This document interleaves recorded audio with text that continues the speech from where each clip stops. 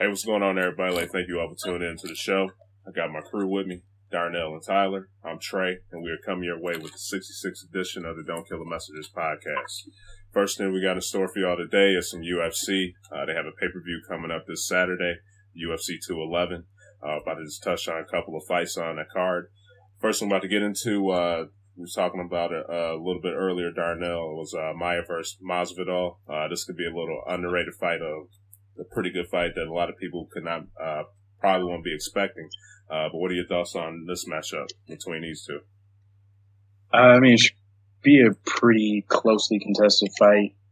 Two very skilled fighters in their own realm. Maia might be the best jiu-jitsu guy in the division.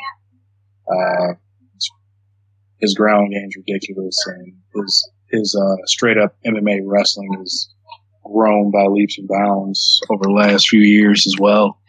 And then Jorge Masvidal is very technical on this. His hands are really good, and he actually has very good wrestling defense. So I think this one will be a chess game, but it should be an exciting fight still. Just as both of them are game. Neither of them really shy away from getting hit. They both are willing to take some shots if it allows them to enact their game plan. So I think this one could be a fun one to watch. Okay. Now, who do you have on this one? Ooh, it's tough to call. Been trying to look at it from a few angles.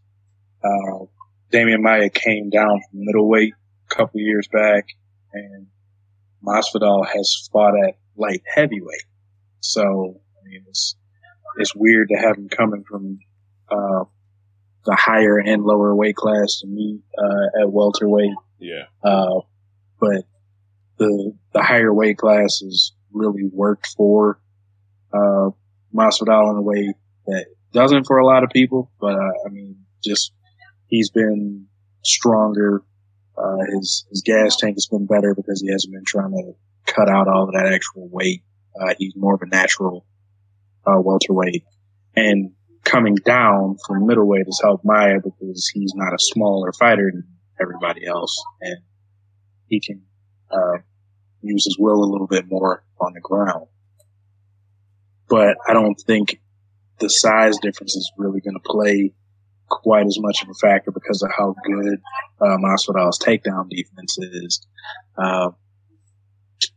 So with that, I guess I lean a little bit towards Masvidal, maybe by decision. Okay.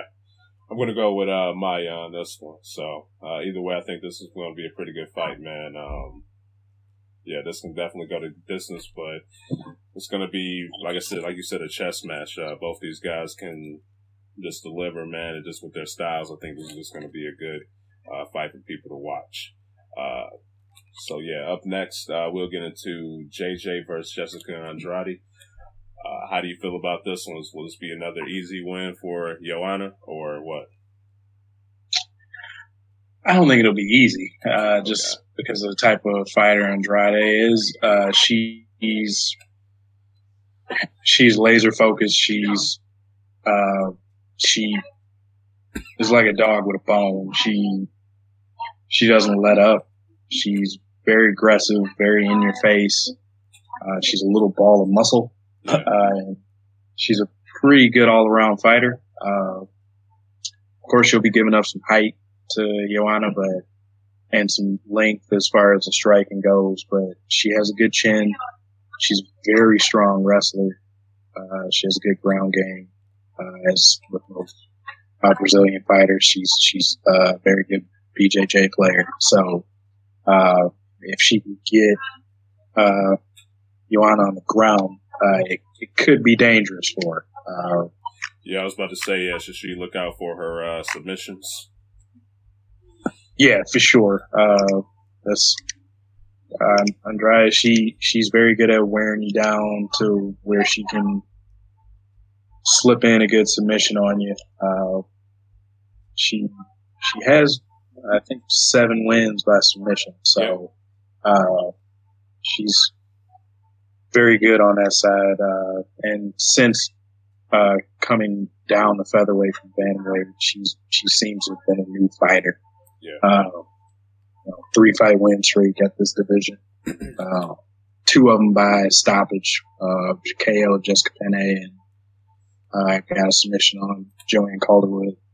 And pretty much beat up Angela Hill. She didn't get a stoppage, but beat the crap out of her. Yeah. So, I mean, it's definitely a better weight class for her. She matches up a lot better here.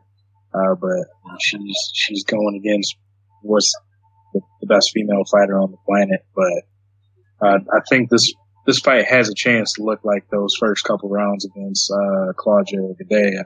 Yeah. When Joanna had some tough times because, a good wrestler that can hold her down for a while, they might be able to steal some points.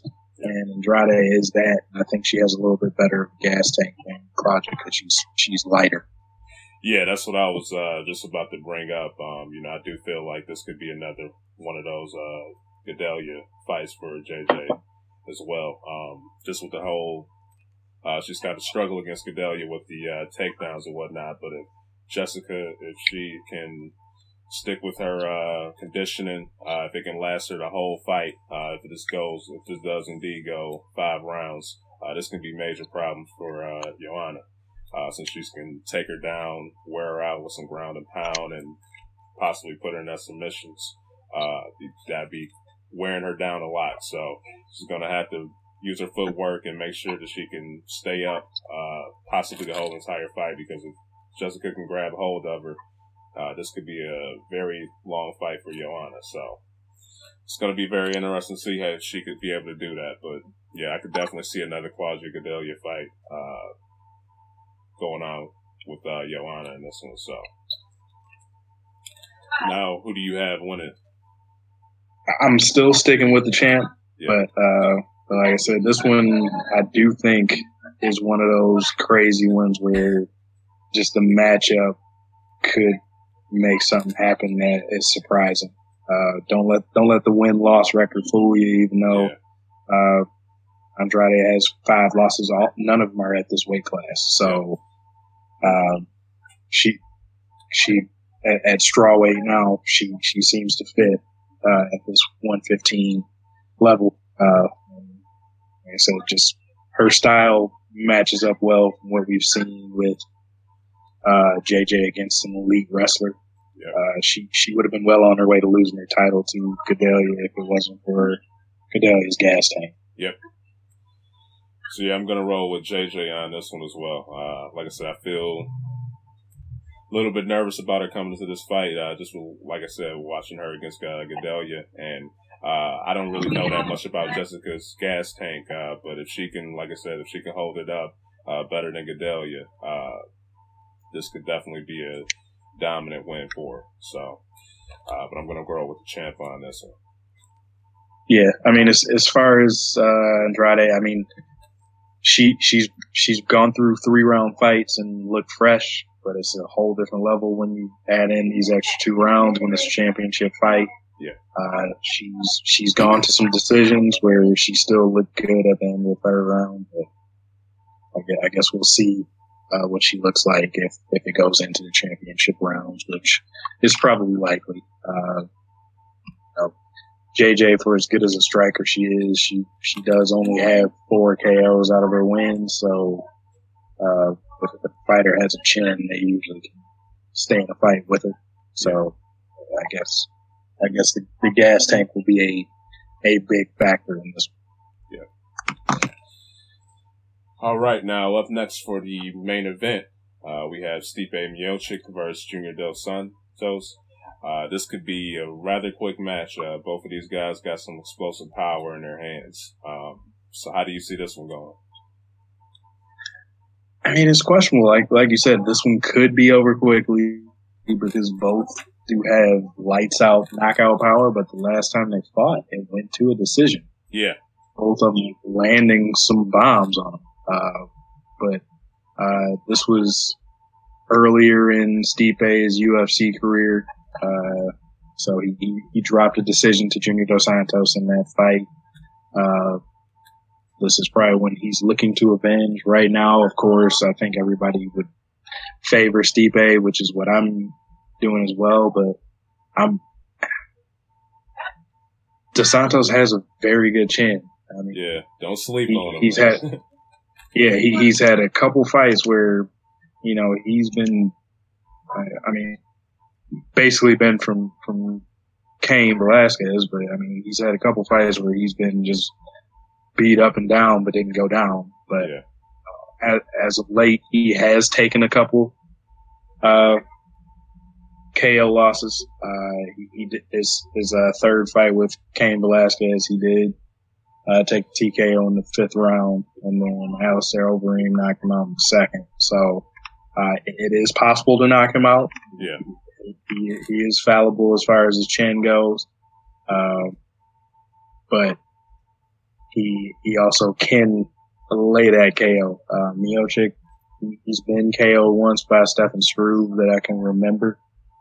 He almost got knocked out by Alistair Overeem in his last defense, but otherwise Miocic has been, upper. He's been going upward as far as his all around game. He's cleaned up a lot of issues he has with his boxing, which showed in that last fight. I went back and watched it earlier today. A lot of as the fight went on, both fighters got tired, so you saw a lot of hands dropping. Yeah, I feel like that's more still an issue for JDS, but I feel like Miocic has done more to clean up the defensive deficiencies that he had in his game.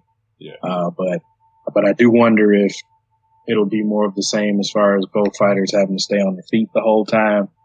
Miocic went for a lot of takedowns in the first fight, but JDS does have very good takedown defense, so he got him down basically 1.5 times but couldn't hold him down. So I wonder if that's going to be the same, or if maybe he's found another way to get him down and hold him down, because that will work a little better. Since Miocic is good on the ground, has some good ground and pound to him, and would probably like to be outside of JDS's boxing range where he's most dangerous. Yeah. I gotta ask you, man, who do you got? Rolling with the Cleveland boy, going with Steven. Yeah, I'm going to go with him as well, man. Like I said, JDS, even though he can knock you out, his head chin has been tested.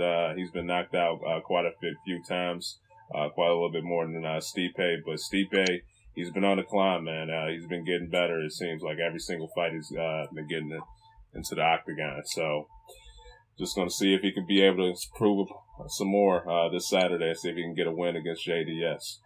Now, are you feeling a knockout in this one? You think this will go the distance again? Like, how you feeling about this one? I do think it's probably going to be, 2nd or 3rd round.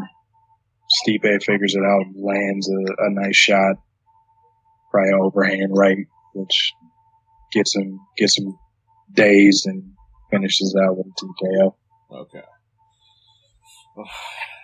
Yeah, I'm going to go with a knockout as well, man. I just think that first one was just, I don't know. Both of them, they had a freaky chin, that first one. But, yeah, I am feeling a knockout this particular fight, man. I just think it has to happen with these guys' power. So, it should definitely be a good one to see. Now, with Stipe, if he does win, that's who's the guy that you would like to see him fight next? Cain. Yeah. Yeah, I would love to see that one too, man. Cain, he would be able to bring it to him, just with his ability to do takedowns as well, man, just with his power. So, yeah, that would be one I would love to see after that one. So, all right, man. Anything else to add for this card? Just it looks like a good one. There's a few fights on here that I think people would like to watch. Top to bottom, there's some big names that people will know, like Frankie Edgar is on this card. And you were saying Eddie Alvarez is on the undercard. Yeah, the fall from grace. Yeah. So headliner now. He's not even on the main card. Yeah, but it's just still going with there's some fighters that you know on this. So probably one that would be a good one to lay your money down and get. It's probably one that won't disappoint you. Okay. Yeah. Still about to talk about some UFC, but we're about to get to my man Anderson Silva. He's made some demands. He wanted to fight Romero for the interim championship belt. He said that if Dana White didn't give it to him, he was going to retire. Dana White actually said that when they asked him about it, he did say that he believes Silva should retire. So it doesn't look like my man's going to get that interim title shot. But just what were your thoughts on that, man? I thought it was dumb that he said that. It's just like, almost like I guess he's speaking for himself, but hey, he's one of the greatest of all times, man. That he is. I'm not taking that from him. He's one of the greatest of all time, but he's not one of the greatest of right now. So he doesn't hold that kind of weight where he can say, I think you need to make this an interim title fight. And I don't get why people are calling for an interim title fight when the champion's not hurt. The champion's not going to be out for a year. So there's no reason for an interim title fight when the actual title is, there's a fight set. Yeah. You may not like the fight. I know Anderson and Luke Rockhold and a couple other people are pretty pissed off. They're mad that GSP is getting a title shot, I'm not mad at them for being disappointed about that. If you feel like it cheapens the belt, if you feel like Bisping is ducking his actual contenders for a money fight, all valid points. Yeah. But to really try to start begging for an interim title is just, you're being more childish about it by doing that.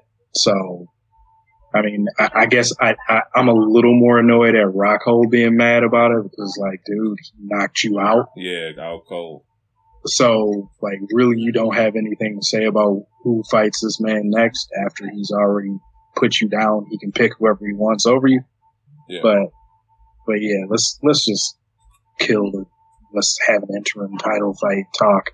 Like, I mean, everybody on the roster should be hoping for GSP to win so they can get that next money fight for themselves. Yeah. Because I mean, I feel like most fans, even people that like Bisping, they really don't see him as some dominant champion. Yep. So if anything, these guys should be like thanking their lucky stars that GSP is challenging for this, and hoping for him to win. So if you are the next number one contender, you're going to get probably the biggest payday you've had in your career. Yeah. Yeah, this is we'll get on my man Silva real quick. Like I said, Silva's my all-time favorite. But the thoughts of him fighting Romero, man, I don't feel comfortable with that at all. Man. Romero, that dude is a beast. If Silva was younger, if he, had the, reflexes like he did, like when he was younger to slip those punches, I'd be like, okay. But older Silva now, man, with them bombs Romero could throw, yeah, he broke his leg. He's gonna have a broken face if Romero lands one on him, man. Yeah. So I appreciate my man's guts and courage to want to fight a guy like that for that interim belt, but I don't think that will look good, man. Not at all. So yeah. And I definitely respect that he's not scared to fight somebody like Yoel Romero. I give Anderson all the props to be willing to step up for that at his age and in most people's eyes, seeing that he's declined over the last couple of years. So he definitely has my respect for that, but he can miss me that it needs to be for an interim title. Yeah. My only thing about the interim title, though, is like I was reading about it. I think GSP doesn't want the fight until fall, October. October. I think Bisping could have had another fight in between that time in October. So that is, I do believe they're putting a little hold on the on that division just by having that fight that long, but.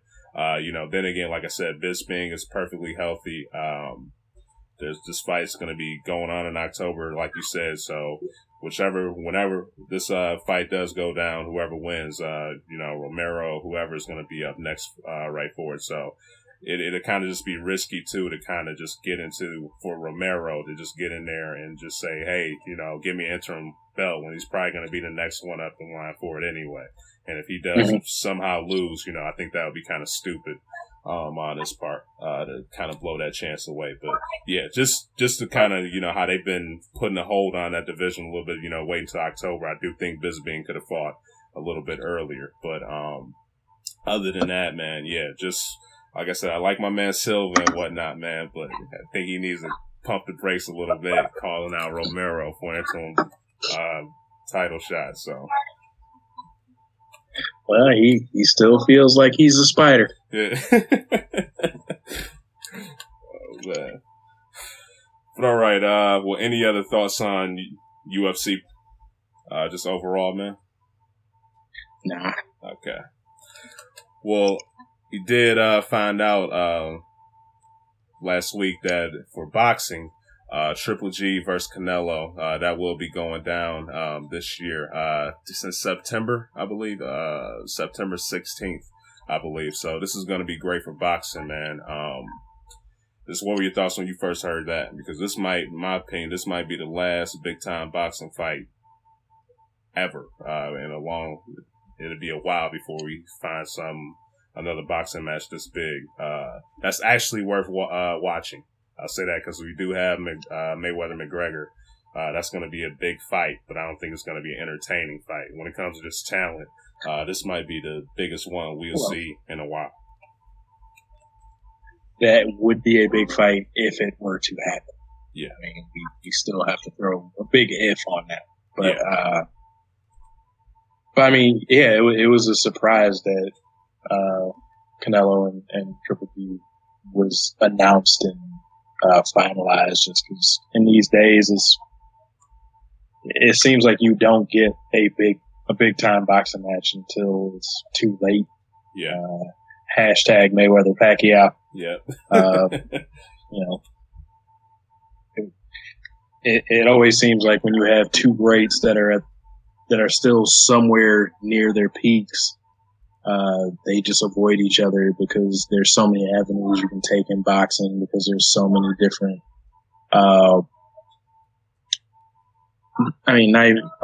even in similar weight classes, there's 4 or 5 belts you can go after. There's WBC, WBA, whatever else, the ring championship.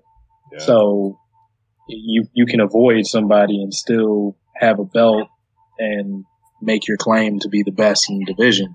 But here you got 2 fighters that were both willing to step up to the plate and give the fans what they want. You have a true welterweight fight, I believe. They agreed to fight at, from what Oscar De La Hoya said, and they're close enough in weight where, I mean, this should be reasonable, and this is what people want. This is a fight between what are probably the 2 top pound for pound fighters that are active. Yeah. And so, yeah, I'm definitely excited. Yeah, like I said, yeah, this would be one I would definitely mind paying to see. Just with Triple G, he's 37. He has 37 total fights. Out of that, he's undefeated with 37. Yeah, out of 37 with 33 knockouts. And just something just stuck out of me about Canelo is this guy's only 26 and he's already had 51 total fights. So this guy's been getting it in. So usually old boxers that are like 40, they have 51 fights for the end of their career. This guy's only 26 and has that many. So that's just remarkable. But out of his 51, he has 49 wins, 1 loss, 1 draw, and he has 34 knockouts. So both of these guys, very talented. They both can deliver some punishment when they get into the ring. So this is just one that not only will be able to just test their overall boxing skill, but also be able to test their chins as well, man, because both of these guys can deliver quite a punch. So this is just going to be a good fight for the boxing fans out there to see this fight. Sure. Yeah. Now, how does this news compared to the Mayweather McGregor fight? Because I was telling you earlier, man, that Dana White came out and said that the date that they picked messed up. They ended up taking a date that they had scheduled for the Mayweather versus McGregor fight. So, are you buying that, or you think that was just bullshit? I think it was total BS. I'm not buying it at all. Oh man, yeah. When I first, I was like, for real, man. He just came out there and said it. Yeah, they took our fight date. So, well, and it's like they didn't take a date from you. Like if you had a date set, there's so many venues you could have had, and if it was really that official, where you would have been promoting it, I'm pretty sure they would have figured something else for Golovkin and Canelo. Yeah. So you didn't have a date. So you don't have a date until the contract is signed. Exactly. So yeah, I'm not buying that either, man. Just think that was just Dana just talking, trying to just get distracted people from it and possibly get a little bit more hype to it. Just in case if it were to happen. So, yeah, he's a promoter, so he's still a promoter. Yeah. All right, guys. Anything left to say for boxing and UFC? You have anything to add on this, Ty? Or? Absolutely not. All right, man. No, you guys covered a bit of it. Definitely going to try and check out the UFC. Sounds like it'll be an exciting card. Yeah. All right, we're about to move to the NBA now. First thing we're about to talk about is Triple B Shoes, big baller brand. Man, the ZO2s. Yeah, the ZO2s, man. $495 for the shoes and $220 for the sandals. Slides. Yeah, they're not sandals, they're slides. Yeah, whatever. So. Let's call them what they are if they're going to be so expensive. Yeah. But yeah, man. Yeah. What are you guys' thoughts on these expensive kicks, man? I am not pulling my wallet out anytime soon for these things. I mean, granted, the current pair of shoes I wear, I bought for $60 at a shoe carnival. Yeah. Like I'm not coming out and spending basically $500 on tennis shoes. I mean, granted that's not my game anyway. Yeah.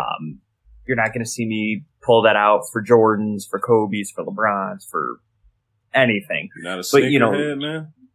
No, I will say, I do like a good looking shoe and I will appreciate it, but to own it doesn't, the thrill's not there for me personally. But, just seeing, that price tag be put on the shoe, it's completely unprecedented. We've never seen anything like this before. And I highly doubt we'll ever see anything like this again. So it's very interesting to see LeVar Ball basically put a price tag on his kid's game and calling it all elite. Everything about his kid, his brand, already elite, and he has improved himself in the NBA. I mean, granted, everybody knows who LeVar Ball is now. Everybody knows who Lonzo Ball is. So the recognition is totally there. The marketing's been done. Brand recognition, absolutely there. It's like from a business aspect, it's like, all right, everybody's aware of your brand, aware of your product. But I think he just missed big time by trying to be elite. And, LeVar Ball came out and said, if you can't afford the ZO2s, then you're not a big baller. Yeah. It's like he wants this BBB to be elite, just not. Yeah. I mean, I don't know if you'd be willing to pay $500 for a pair of shoes, but apparently what I heard is sales numbers were really low. I didn't see any figures, but yeah, I think they say it was 300 or something like that. Yeah, they're not just selling at all. Yeah. What's your take on it, Neez? I mean, they're decent looking shoes. I'll give them that. I didn't think they looked terrible when I saw them, but then when I saw $495, first thing that popped out of my mouth was, man, if you don't sit your ass down with that price. And then of course the slides you saw $200 for that. It was like I'm now paying $200 for something that I'm basically gonna either wear in the house, maybe wear it to the beach or something. Like, come on, man. Yeah. Break my Chris Carter out there. Come on, man. Yeah. But yeah, it's tripping on the shoe price there. They're nice, but they're not $500 nice. The god of shoe sales. There's not a pair of Jordans that cost that much. At least if you buy them from the store aftermarket, yes, they might get that high. But sorry, your son hasn't scored a single point in the NBA. Yeah, I don't paying that much for shoes for a kid that hasn't even showed if he's good enough to play in the league. Not saying he's not. I figure he will be at least a decent player, but I'm not seeing GOAT status on Lonzo Ball. So yeah, if you're trying to charge more for your shoe than Michael Jordan is charged, and Kobe Bryant is charged, and LeBron is charged, anybody. Yeah. It's like, nobody. We can't leave out the Starberries. We can't leave out the Shaq shoes. Well, I mean, at least theirs. I mean, outside of Shaq, when you had to deal with Reebok, but once he actually started selling his own brand shoe, those weren't even $100. The Starberries, I think, are like $80. Like he would have been smarter doing something like that. Where, I mean, like I'd have definitely maybe purchased a pair of those for $70-$80. I think they look nice enough for that. Oh yeah, especially since it's not one of your traditional three big brand of shoes. Mm-hmm. They're not Nike, Adidas, or Reebok or anything like that. But it would have been a way better marketing scheme. Put the shoe out at a reasonable price, especially if your son comes out and balls out, gets rookie of the year or something like that. Then the next time around, where you might actually have some shoe companies coming at you like, okay, now that we see he's worth it, let's talk about working together maybe. Doing a joint venture. So then maybe you can jump out on the next shoe price and charge $150, $200 or something. Yeah. Come out the gate with $495. Maybe he feels like he's maximizing his profit, but he just made himself look like an asshole as far as I'm concerned. Yeah. Doug Gottlieb asked LeVar Ball, why $495? What made you come to that price? LeVar Ball's answer was, why not $495? We're big ballers. Yeah. It's like the guy's ego is so far out in front of this product that it's almost like the product is the secondary conversation you're having to the price tag. Mm-hmm. Like the first thing, like you said, Darnell, you see $495 and then you just start thinking $495 and you're not even thinking about the shoe anymore. Yep. My whole take I heard the price before I saw the shoe. Oh yeah, that's not good. But yeah, my whole take on this, I'm a little bit torn between the thing because one, I do got mad props, mad respect for LeVar Ball in a way. Just me being a black man, one thing that I respect about him is that one, he's starting his own business. So got a lot of kids, I want the Jordans or the Reeboks or whatever. So it's good to see that there's a black man out there that's saying, you know what, who cares? I can start my own brand and make it hot or whatever. However, one thing that I do think he screwed up on was just the price of the overall shoes. If you look at Nike, even just looking at the price, you're getting the top ballers from it. You have Jordan, you have Blake Griffin, Carmelo, you have some big game players on there with big time names to support the brand. However, with this, we got a guy on there who's the head of the face of the shoes that we haven't even seen play in the NBA yet. So $495 for a guy that might average 2 points a game. It's like, I'm not about to pay that much for a shoe for a guy that's basically a bum. That's the face of the shoe. So I do got props as, he's starting his own thing, but just $495 for a guy that we haven't even seen yet. That's pretty ridiculous. But yeah, I do think he should have lowered the price on that one for sure. Yeah, and wouldn't you think, coming out with an independent shoe company is basically who's making the shoe. Wouldn't you think he'd want to come out and actually make an affordable shoe? One, to give exposure to this unknown brand that people are completely unaware of. And two, we're talking about, I guess, the legitimate name that comes with the shoe. He hasn't played a minute. He hasn't scored a point yet. Yeah. So wouldn't you think that in a more affordable price just makes everything a lot more appealing, and we may take a step back and go, okay, maybe they're not so full of it after all. Yeah.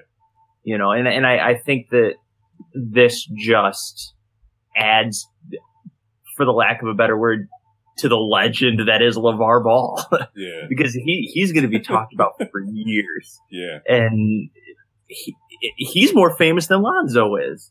Yeah. Oh, for sure. And, I keep referencing the Doug Gottlieb thing because he's the first person that started asking LeVar Ball about the shoe itself. And he asked if Lonzo's played in the shoe, and he said Lonzo had played in the shoe. And Lonzo said that there's some structural things with the shoe that aren't great, that they need to work on and improve. And I get that. That's totally fine. Whenever you come out with a product, you need to test it. But wouldn't you want to put it on the market after it's complete? Yeah. Well, yeah, I was going to say, so he said that while it's for sale, that you may not want to play in these. Yeah, these shoes are ass. Yeah. Yeah.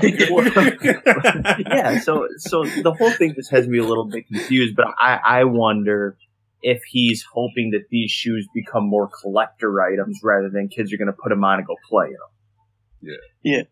Well, I just feel like, I'm not an economist by any means, but okay, let's say what you said, they sold 300 shoes at $500. So after the manufacturing costs, I'm not sure he made that much compared to, hey, if you would have put these on the market for $95 and say you sold 3,000 pairs of shoes or 10,000 pairs of shoes or whatever, your profit margin would be a lot higher. So he missed a big opportunity. Yeah, that just seems like logic to me.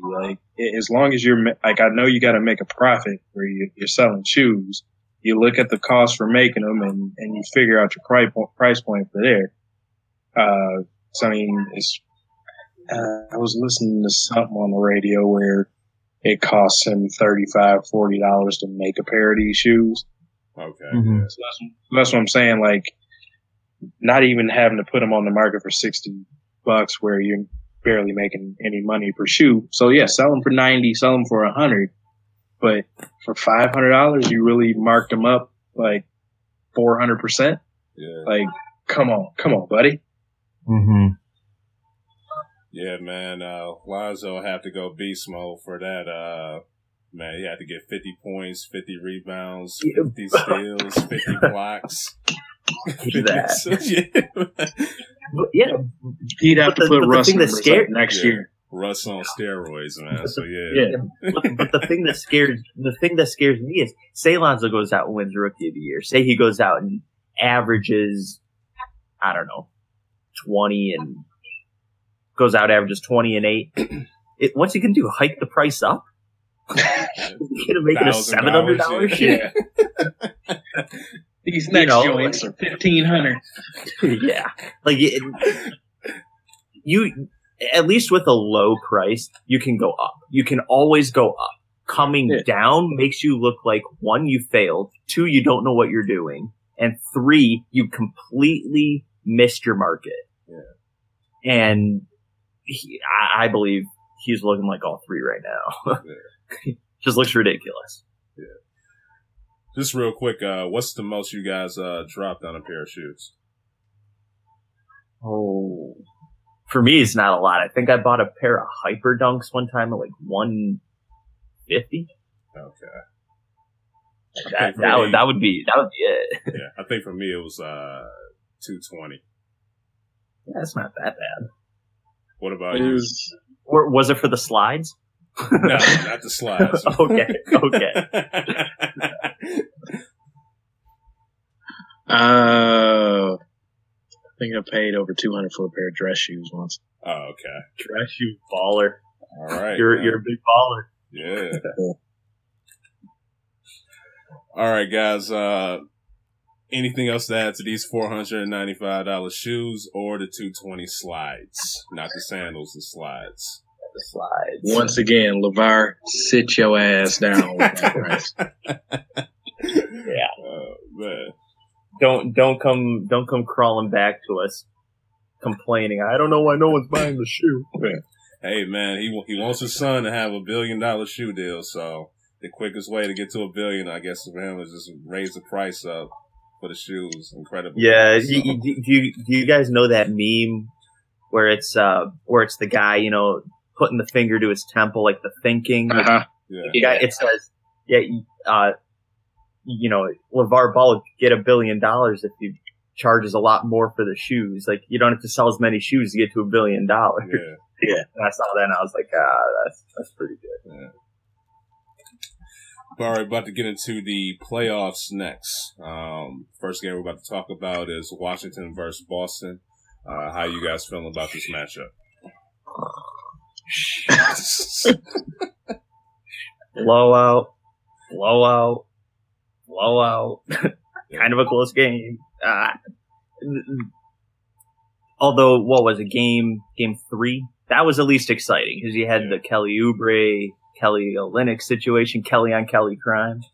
I mean, that was entertaining. That was basically what we've talked about in the series here. Y'all think you should have got suspended for that? Yes. Yeah. I mean, I understand. Let me put it this way. I understand. He took like 6 pretty big momentum leading steps towards Kelly Olynyk and 2-hand, forearm shoved him. I mean, it was pretty intentional. I had no problem with the ejection. The suspension I could have gone either way on, but I understand. Yeah, he cross-checked him. It was valid. Yeah, but I mean, I guess in terms of the series, I think the nation's starting to recognize John Wall, like for the first real time, which it's been a while that since he, you know, broke into the NBA, and I feel like we're finally starting to respect John Wall. You know, we're starting to see him as a complete guard. Yeah. We're starting to see him as a guy who can legitimately lead a team. The question's been, where's Bradley Beal? He's kind of disappeared off the face of the earth. But, you know, Boston got off to a slow start against and has really picked it up. Isaiah Thomas has found his flow really well tonight. I know that. I think he had, 25 in the first half. Absolutely just killing it. Al Horford's just being solid and steady. I think Boston showing as, even though they're the number 1 seed, I think they're showing that they're a clear number 2 in the Eastern Conference to Cleveland. They'll have to beat Cleveland in order to at least be talked about as the real number 1 in the East. But, you know, I think this is the Boston team we all expected, just kind of a bunch of role players, and Isaiah Thomas has really stepped up as the superstar in that squad. And I think he completely deserves it. The guy can score with the best of them. And he's really good at closing the game out in the fourth quarter. You know, he had, I think we talked about this last week. You know, he had 53 points. It wasn't that overtime game. So, yeah. So, he's really stepping up, taking charge of this Boston team. Brad Stevens is doing a phenomenal job coaching him. He really turned him around this postseason. And I'll give him all the credit in the world for that. But, I think we expected a pretty good series. I don't think we expected as many blowouts as we've gotten. But I think my biggest takeaway is how everyone's finally starting to recognize John Wall. And I know, Trey, you've been on that John Wall bandwagon for a few years now. Yeah. So you're a little bit ahead of the curve, but That would be my big takeaway. It's just how John Wall's finally getting the recognition nationally. Yeah. Yeah, I've looked at this one as basically two Jekyll and Hyde teams playing each other. Like it's weird on Washington's part because outside of the game currently being played, they've gotten a double-digit lead every game and have damn near blown it every time too. This is the first game that the Celtics have just been dominant the whole way through because they've been on the other side where they look like crap and furiously come back and make these games interesting. The only players that have been what we have expected the whole time have been the 2-point guards. IT has been a beast in the late part of each of these games, and John Wall's just been consistently good to great for the series. So, I mean, it's close in the fact that, it was 2-2, will be 3-2 Boston by the time this hits the airwaves. But hey, they still got some time, man. I don't see that. Almost down 30. I was gonna say, well, I guess we can just do a post edit after it happens, but I don't see it happening.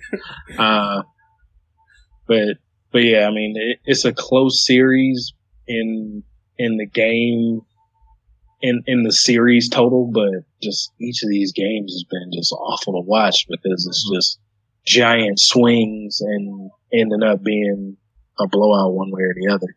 Yeah. Mm-hmm. Yeah, now just how do you guys feel about just the second round in particular? Because like I was telling you guys earlier, I think the first round was pretty good, but once it got to the second, we really just started to kind of see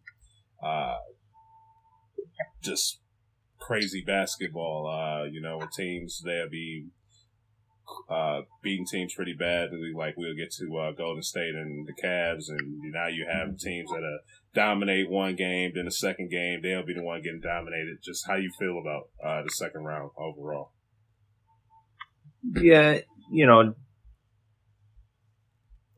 NHL playoffs are better right now than the NBA. It's just the facts. Yeah. You're right though. The cream's rising to the top. Cleveland and Golden State are showing their dominance. The other two series, even though the scores are close, series wise, the games aren't necessarily that intriguing. They're not keeping it to the very end. Now, granted, both Boston, Washington, and Houston, San Antonio had an overtime game that were great, incredible to watch. But those two series as a whole haven't exactly been, making me, sit at the edge of my seat. I've been able to do other things and look and go, oh, Boston's still up 20? Okay, cool. But yeah, I mean, I just think it shows how good Cleveland and Golden State are. I think we're poisoning ourselves for a back-to-back-to-back finals appearances. But just as a whole, the second round, pretty rough. First round, a little bit better. We got what we expected, though. Yeah. We all agreed on, the Jazz winning as a 5 seed. And then other than that, there weren't really upsets. So, we got what we expected, but I don't think in the second round we saw the games going like this. I think we saw, the Washington-Boston series being close, which it is, but I don't think we saw the scores being so far apart, and same goes for Houston, San Antonio. Yeah, just overall the second round outside of one series has just been awful. I know myself included, we had talked ourselves into at least the Eastern Conference possibly being close and having some good games, but it's becoming painfully clear that we're just marching on towards this third time's a charm finals between Cleveland and Golden State. Now, before we get to Houston and San Antonio, just who do you guys think? You think Boston will end up winning the series, or? Yeah, okay. I do. All right. With Bradley Beal being non-existent, I don't like Washington's chances that much. Yeah, that's the big factor there. Since Beal's not doing much of anything, it's starting to look like last year where he can't figure out how to play with John Wall. Yeah. And he's got to be the person to step up and make shots. And if that doesn't happen, then you might get another game like this one in 2 days where Boston's up by 20 by halftime. Yeah. I said Washington was gonna go make it to the was gonna win the East, so man, I'm gonna pull for them, but it's looking bad right now. So I would not be surprised if they lose. I'll say that. So, but up next, we're gonna talk about Houston versus San Antonio. They had a great game last night. Just fun to watch. How do you guys feel about this series? It's been the one good watch. Yeah. Yeah. It's two teams. I mean, it's been a fun series to watch. Just the way Houston plays has been, really just they're up and down, they're fast paced, they're exciting, and like we're seeing even more so how good Kawhi Leonard is. Mm-hmm. Even in games where San Antonio struggled, he's been ridiculous. Yeah. And just, you're seeing why you can't leave him out of MVP conversations. And he's cementing himself as one of the top 3-4 players in the league. Mm-hmm. Yeah, just to add off that point, I think we all knew what he was defensively, but I think he really came into his own offensively this year, and we saw a really big glimpse of that. What would have been game 2 against Houston? He went off, and Houston couldn't seem to stop him, and he scored like the final 16 points or something for San Antonio, and it was incredible, and we were all marveled at what he was doing. And yeah, I think for years to come, I think this is kind of an off year for the MVP race because it's really a 2-horse race between Harden and Westbrook. But I think for the next 5 to 8 years, we're going to be looking at Kawhi Leonard in the top 3 every time. I think he's really. He's the next Mr. Spur. Like it was Robinson, it was Duncan, and now it's Kawhi Leonard. But yeah, in terms of the series as a whole, I agree. Houston's a lot of fun to watch. They've been one of the better teams to watch all year. Yeah. So I'm happy that hasn't changed in the playoffs. Their one knock, can't play defense, still holds true. Seems like every other game. But yeah, the game to talk about is definitely the overtime thriller last night. Manu turning back the clock at a few big moments. Yeah. That dunk he had in the first half where everybody was amazed that he can still dunk, and then the block at the end. It was a great game. I enjoyed every second of that. Overtime was real sloppy though. Tran and I were talking about that last night. Yeah. Houston couldn't seem to get anything going. Turnovers, missing shots. Harden particularly was the turnover. He had some cost for those too. There was one point in overtime, and we haven't seen this out of Harden really at all this year, which, I'm happy we didn't, but I was a little frustrated that it started coming out at a key moment. There was one point in overtime where he turned the ball over. It got stripped from behind, or I believe it was stripped from behind, and he starts yelling at Clint Capella, and I'm like, dude, you just turned the ball over. Clint Capella rolled to the hoop. What do you want him to do? Yeah. And I was a little frustrated that we saw that because I don't know, Harden's been such a good leader this year, and I really want the narrative to change on him. Can't play defense, is lazy. Yeah. shoots 50 times a game, which that calmed way down. And he's been a great leader this year. We just saw a few bad moments out of him the other night, but I'm not going to read too much into that. It was frustration. They needed buckets and they just weren't getting it. I do believe Houston should have won that one just with Kawhi, the Spurs' best player, being out, especially like with an overtime. I think that should have been the point where Houston decided, okay, we're about to kill these guys. But Spurs being the Spurs, man, they always have guys just step up. You know, they stepped up and they won the game. Yeah, you know, the one player that, you know, I kind of called out last time was LaMarcus Aldridge, and he had a pretty good game. Like, he started getting some tough buckets down low, started playing a little bit of defense, and he was kind of the one player that has kind of gotten lost. You know, it was a big deal that he went to San Antonio, and then we just kind of never heard from him. But, you know, he had a pretty good game, and this one could very well go 7. I kind of expect it to go 7. So I think that'll be a lot of fun if it does. All right. You have anything else to add, Darnell? No, I mean, it's a fun series. Can't wait for the next 2 games, I assume. Yeah. All right. We're about to get into Golden State and the Cavs now. Both these teams have been dominating. Which team do you think, in your guys' opinion, has looked the most impressive so far in these playoffs? I think that would have to be. I think it's Golden State for me.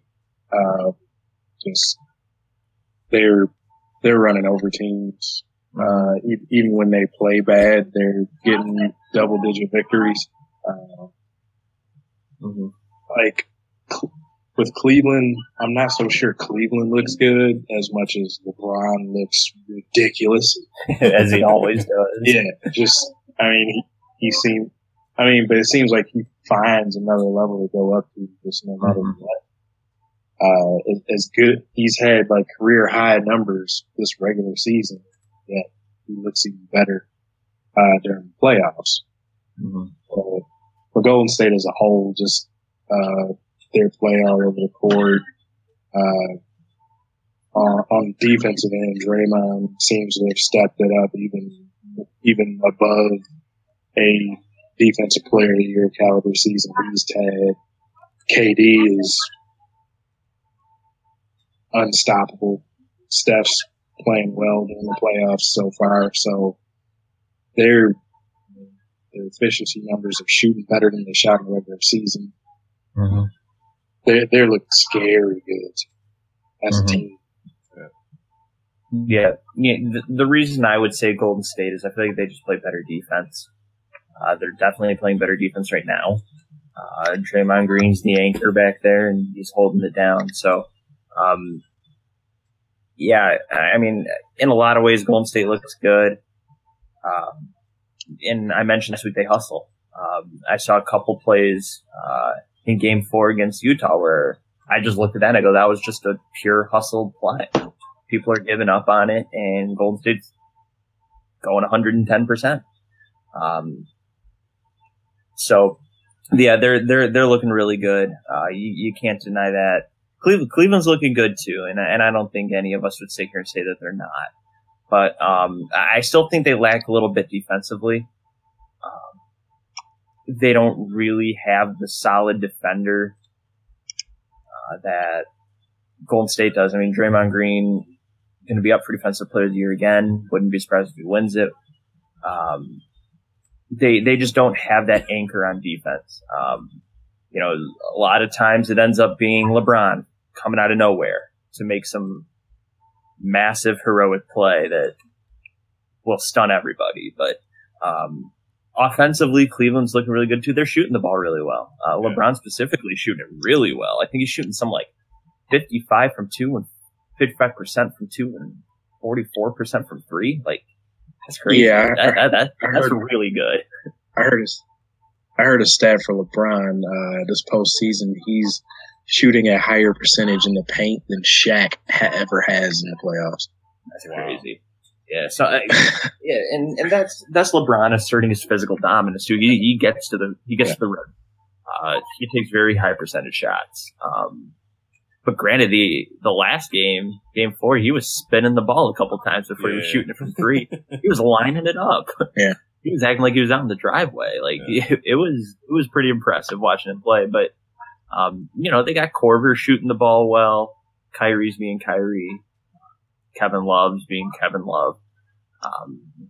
But if I had to pick a team, I'd probably go Golden State as well. Yeah. Because I like their defense more. Yeah.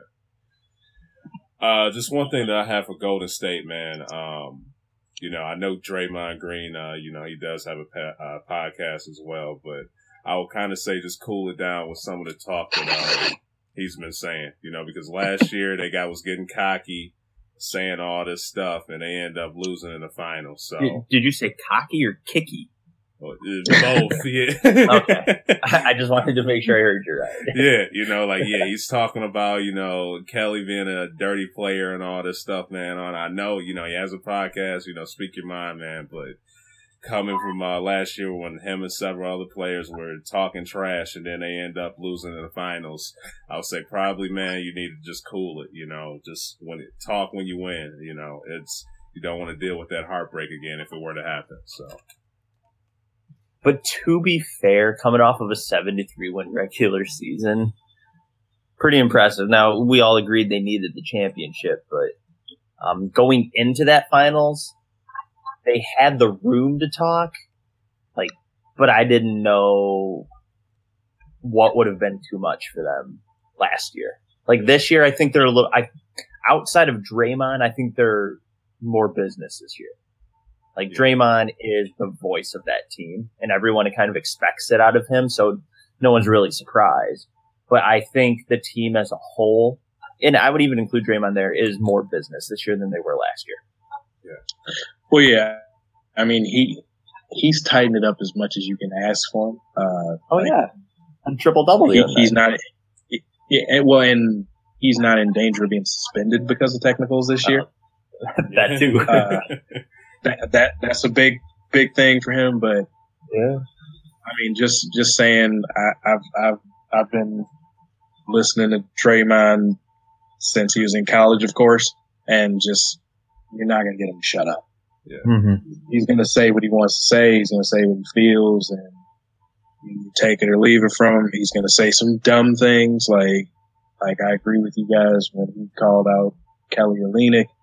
I mean, personally, I do feel like he's a little bit of a dirty player, going back to the arm pull on Kevin Love that he had and stuff like that. Forgot about that. Yeah, true. But it was just it's one of those things where it's the message might be right, but the messenger is the worst person possible to say this. Yeah. So, I mean, I agree with you there. That's probably not his place to say that because of how people feel about him with his leg extension. Yeah. Into people's crotches. But yeah, it's just that's the part of Draymond where can't change that. Mm-hmm. Probably his team doesn't want him to change it because that's what gives him his edge. Mm-hmm. So he's gonna talk. That's just what he is.